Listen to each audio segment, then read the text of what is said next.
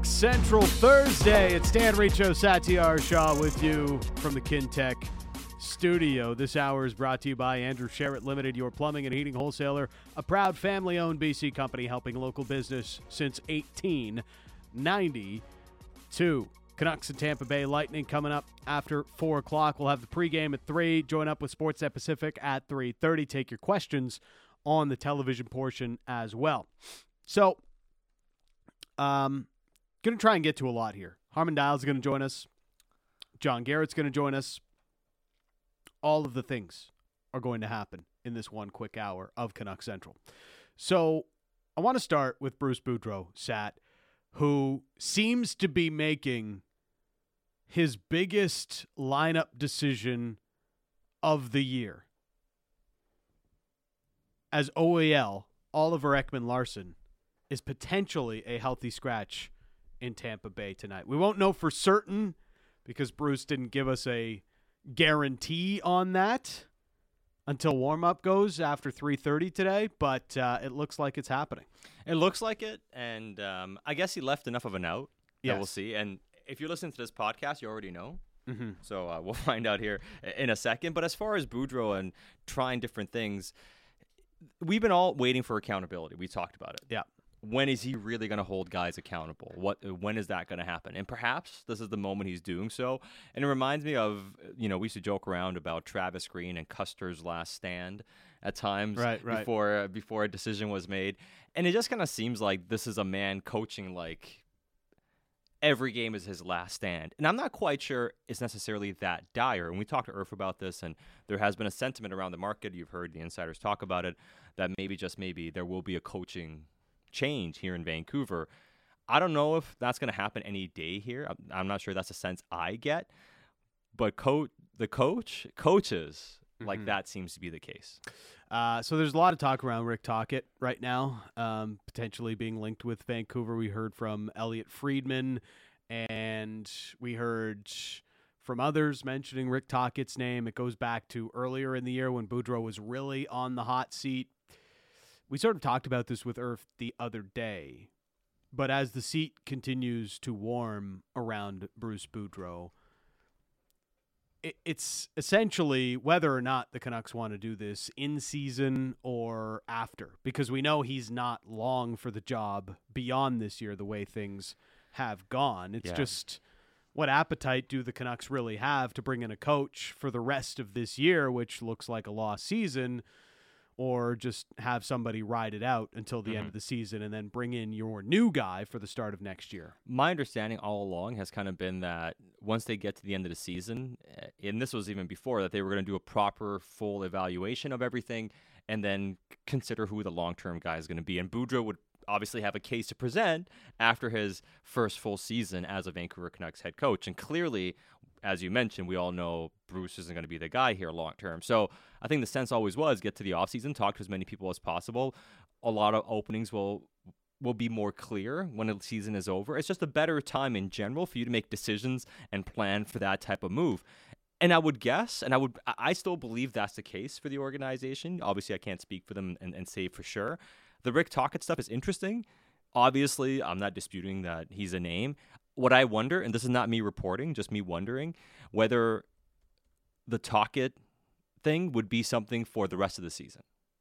That if they were to make a change, that's a guy they would like to bring in for the rest of the season, and he would be amongst the people they would consider for the long-term head coach, but not necessarily commit to him being the long-term head coach for the rest of the season. Now, how willing would he be to do something like that, or would he prefer to have more of a commitment if he's coming back and coaching?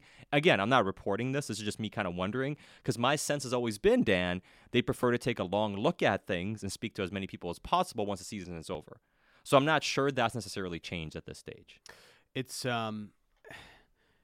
look, Rick Tocchet seems to have a really great reputation around the league. Yeah. Why wouldn't he? He's a good hockey guy. He's been around the game forever. All of those things apply here. I don't know if I see a coach of his stature, coming in on that sort of a deal, right?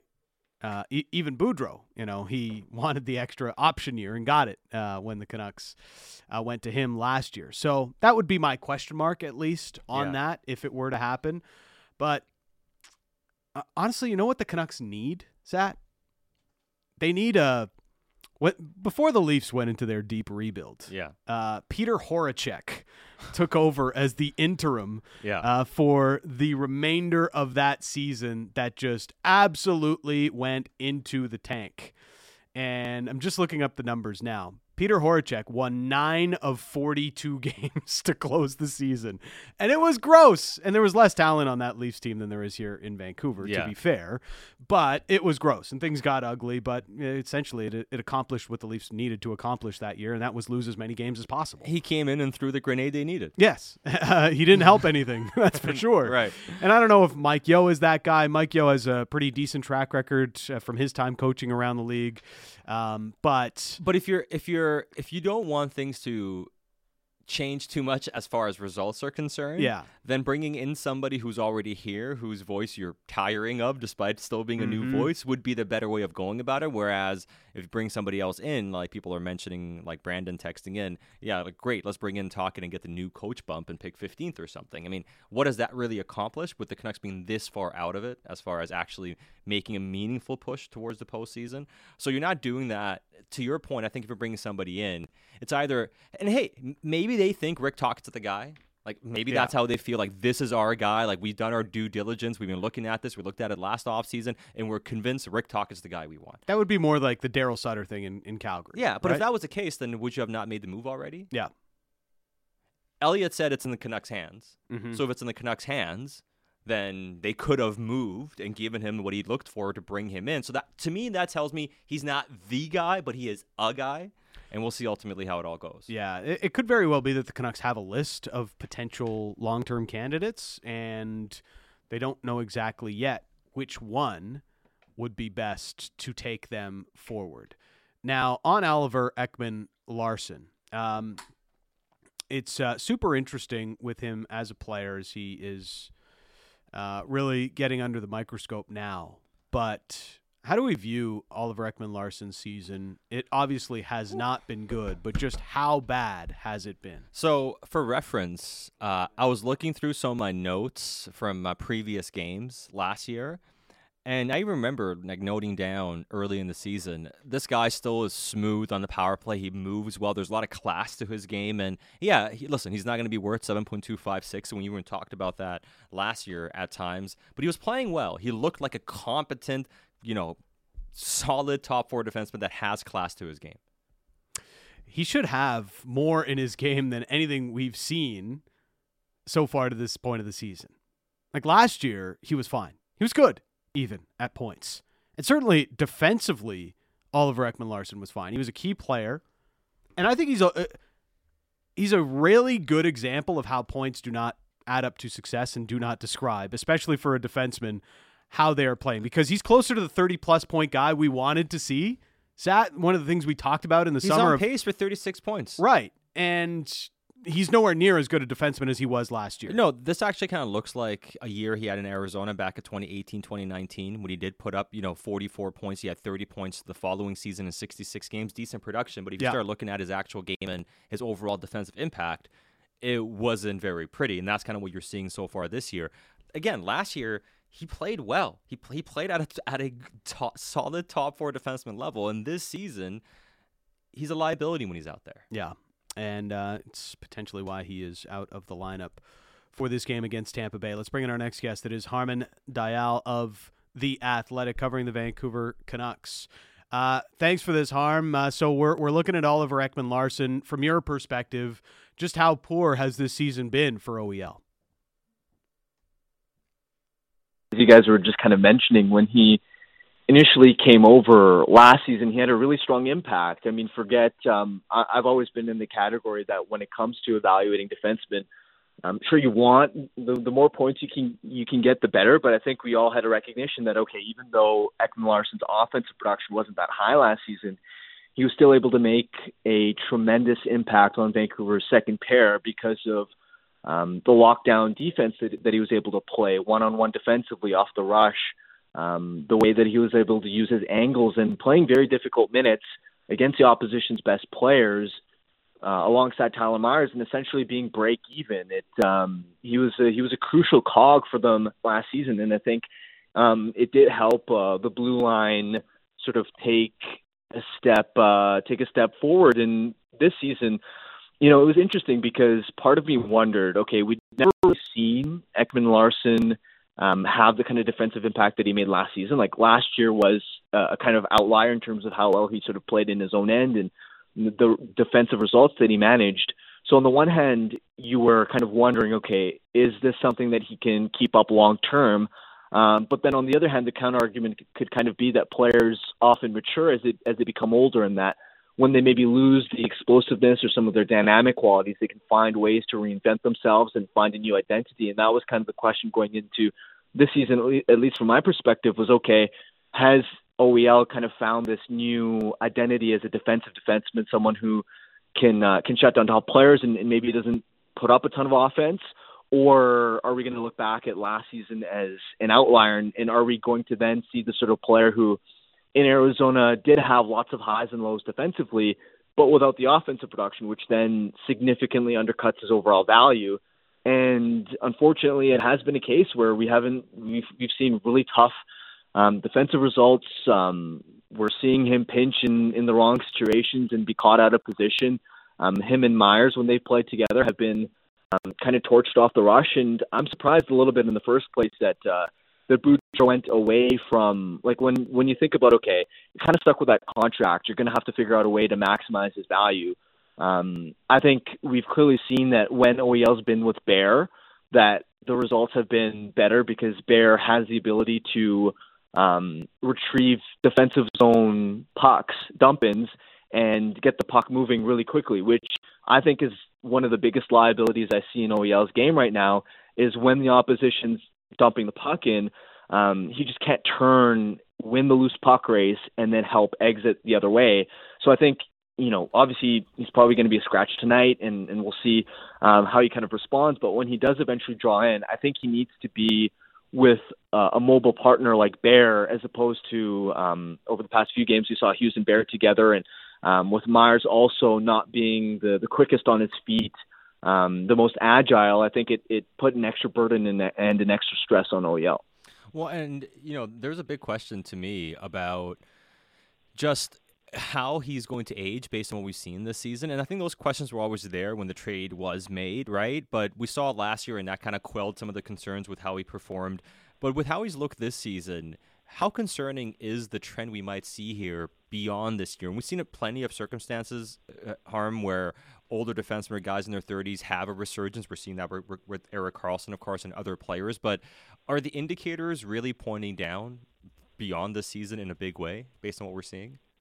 Absolutely. It's a massive concern. Right now, I'd be worried about it being one of the worst contracts in the league for the next few years, because I think when the trade was initially made, I think there was also an argument to be made that, okay, well, it isn't just that.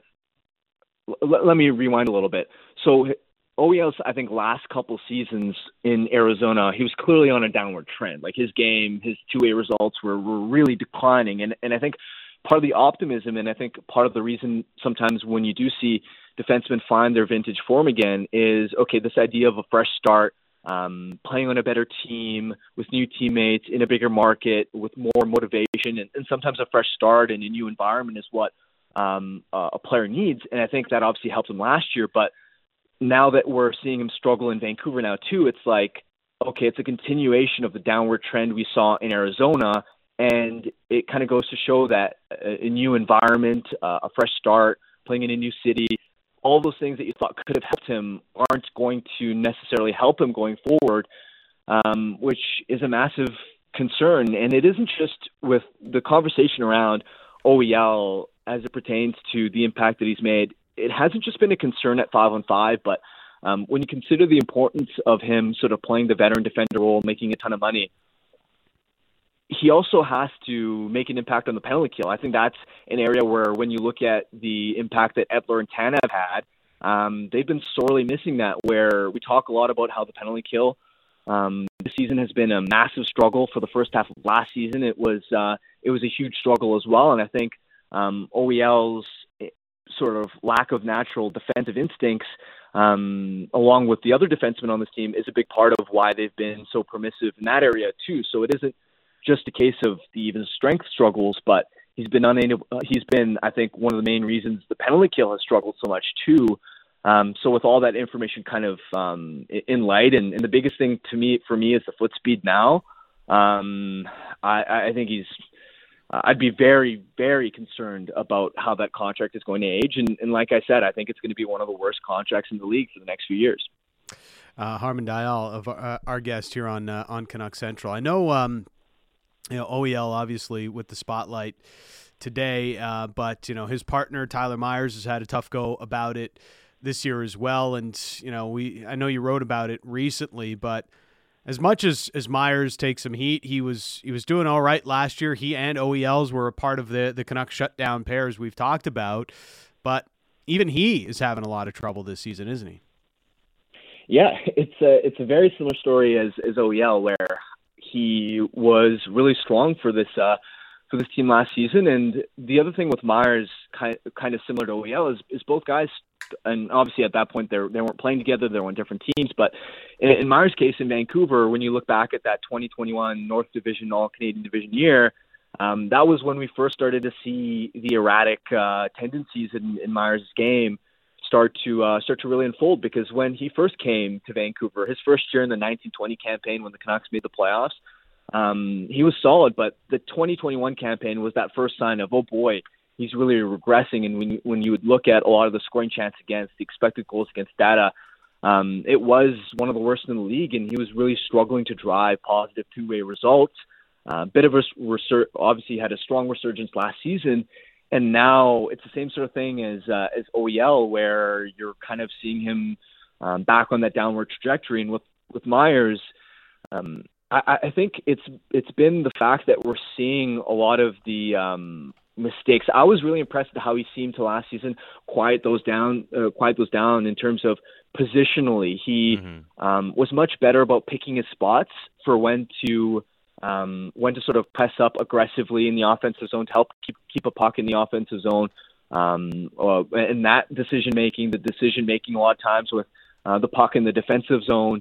And I think as a result, he's been out of position a lot is the biggest issue that I'm sort of seeing. And he's always been, I think we've always known that he isn't necessarily, despite his size and despite his reach, I don't think he's been the best defender off the rush, but it's those other areas where he's out of position a lot more often than he was last season. And that's a problem, because he doesn't have the natural high-end defensive IQ to where we'll see a lot of goals against, for example, where Myers is sort of around the right vicinity, but he's not able to immediately pick up or identify the most dangerous offensive threat. Like you think about that goal that Winnipeg had a couple games ago, where they got in behind Myers and the Jets couldn't really get a shot off immediately.